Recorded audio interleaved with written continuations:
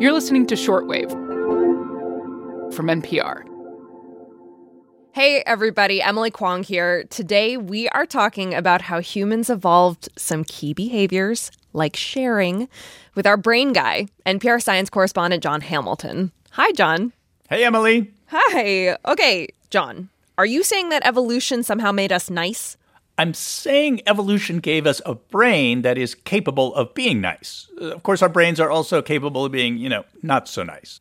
Important distinction, yes. So where did this kinder, gentler side come from? I actually went to a place where scientists are trying to answer that very question.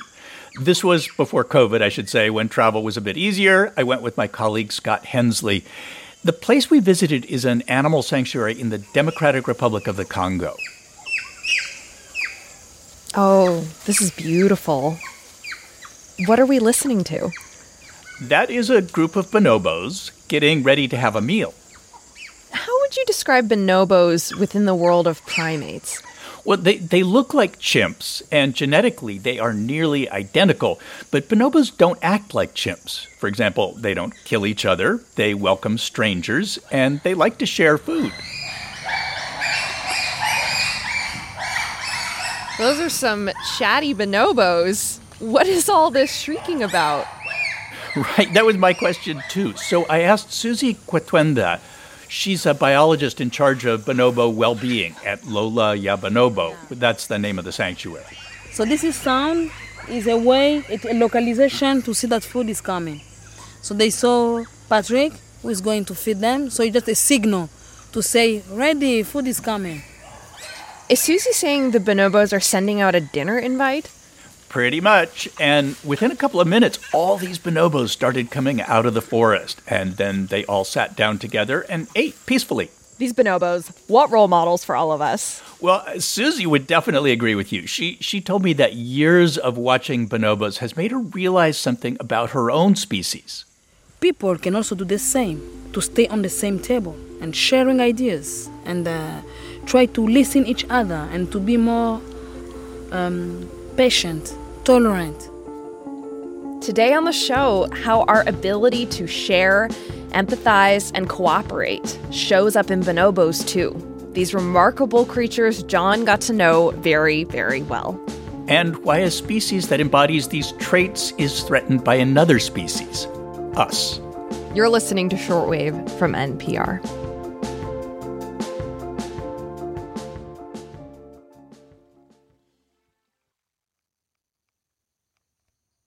So, Jon, tell me more about this sanctuary you visited in the Democratic Republic of the Congo. Lola Ya Bonobo means bonobo paradise, and it is. It's in the forest about 10 miles outside of Kinshasa.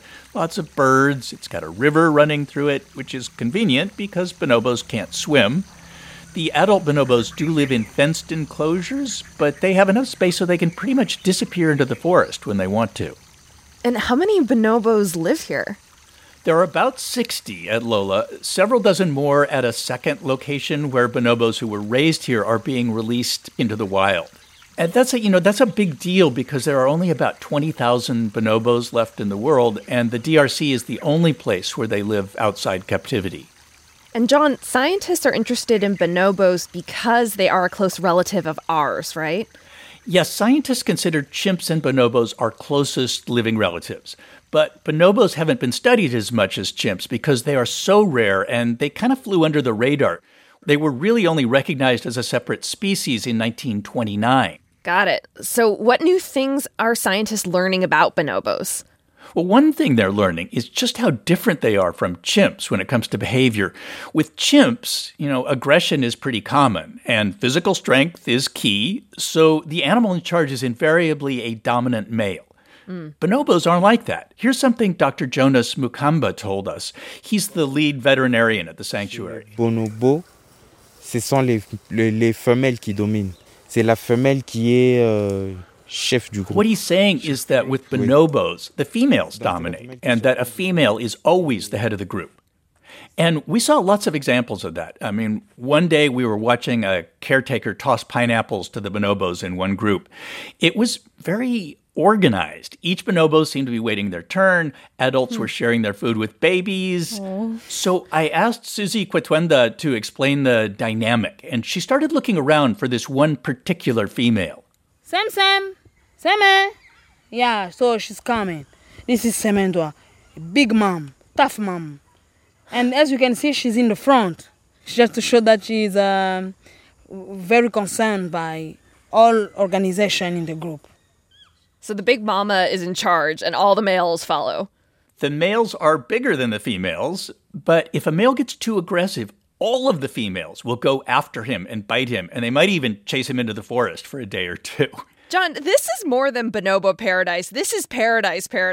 When I die, I want to come back as a bonobo. Yeah, it's very different, and the female's goal is to maintain harmony in the whole group. So like at feeding time, they make sure that everyone shares. And Susie told me they have another tactic.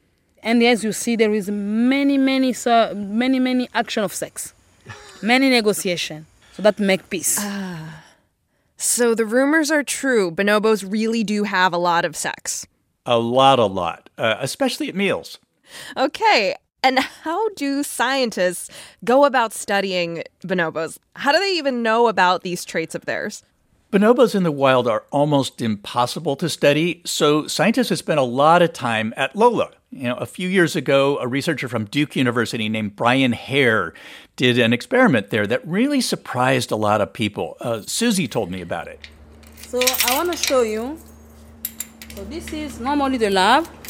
As you see, it's very large, and we have many rooms. The scientists would put 2 bonobos in adjacent rooms. Then they would give one of the bonobos some really special food. It must be the favorite food, like apples, they love, bananas. And most of times, we were normally trying to put bonobo sauce. I remember it was the cream milk. This all sounds so delicious. It does. But the question is, would you eat your special meal alone, or would you share it with your neighbor? It depends on the day. Depends on the neighbor. Right? Yeah. As humans, we could go either way. And the scientists really weren't sure what a bonobo would do. In our mind, we thought that because of nice food, they will first eat. But we are surprised to see that a roommate is more important than food, than favorite food. The roommate was more important than the food. Interesting. The bonobo with the plate would invite their neighbor in, and they would eat together. Sometimes there was sex, too. But then the scientists did the experiment again with 3 bonobos, including one who was a stranger. And most of the time, the bonobo with the food would share with the stranger first, then the friend. Wow. So when humans are nice, are we tapping into our bonobo side? Maybe. We know that humans can be clever and aggressive, and those are behaviors you definitely see in chimps. But we also can be remarkably tolerant and empathetic, and those are behaviors you are much more likely to see in bonobos. Okay. Because going back to chimps for a second, I can see why cleverness and aggressiveness would be advantageous, passed on through natural selection, survival of the fittest. But sharing? What difference does that make to the survival of a species? Well, remember Brian Hare, who did the sharing experiment? Yeah. He and his partner, Vanessa Woods, wrote a book called Survival of the Friendliest. And it makes the argument that what they call prosocial traits are what gave Homo sapiens an advantage over other early humans. The idea is that being the smartest or strongest only gets you so far. It's cooperation that has allowed us to farm and form governments and send people into space. And cooperation requires a brain that is able to empathize and trust and communicate shared goals. I mean, it kind of sounds like there's a lot to learn about how we're stronger together. But John, I'm also thinking about how being nice hasn't worked out so well for the bonobos themselves. I mean, this is an endangered species, after all. Yeah, they've been the victims of human behavior that's not so nice. Of course, humans have encroached on their habitat. Also, bonobos in the wild have been hunted for meat, and poachers have killed adult bonobos so they could sell their babies as exotic pets. But bonobos' friendly side has won them a lot of human friends. I am Claudine André, and I am the founder of Lola Ya Bonobo, the paradise of bonobo. Claudine grew up in the Congo. Her father was a veterinarian, and she has spent more than 20 years trying to make sure that bonobos have a future. She's also what you might call the alpha female at Lola. I love men a lot. I'm a bonobo, But, in the sanctuary is more woman than male. I should mention that this sanctuary is partly an orphanage. Most of the bonobos were brought here when they were very young. Many of them actually saw their mother killed. And bonobos are like human children. They need many years of parenting. They have tantrums. Oh, poor baby bonobo. It sounds like a human. So each baby bonobo gets a human mother, someone who carries them around and plays with them and teaches them until they're ready to join the adults. It's kind of like visiting a bonobo daycare. I was interviewing one of the surrogate moms, Mama Yvonne, one day when a baby named Asake decided she really wanted the microphone. Gotta watch your gear, John. You. It's okay. So this is to be dad. Yeah. So he said that she was What stands out when you visit Lola is just how socially aware bonobos are. Claudine Andre told me that is what first got her attention. I crossed eyes of one bonobo one day in 91 in the zoological garden of Kinshasa. And I think I fall in love with this species. Claudine told me that for her, it was all about the eyes. If you look to chimpanzees, every 3 seconds he turns his eyes. A bonobo, he wants to know, who are you? What is the connection we can have? I mean, these creatures are so remarkably intelligent and clearly important. Can this one sanctuary in the DRC really save an entire species? Sadly, no. I mean, fortunately, the government has made it illegal to kill or own a bonobo in the DRC. Okay. But the entire nation will have to embrace this idea that bonobos are a national treasure.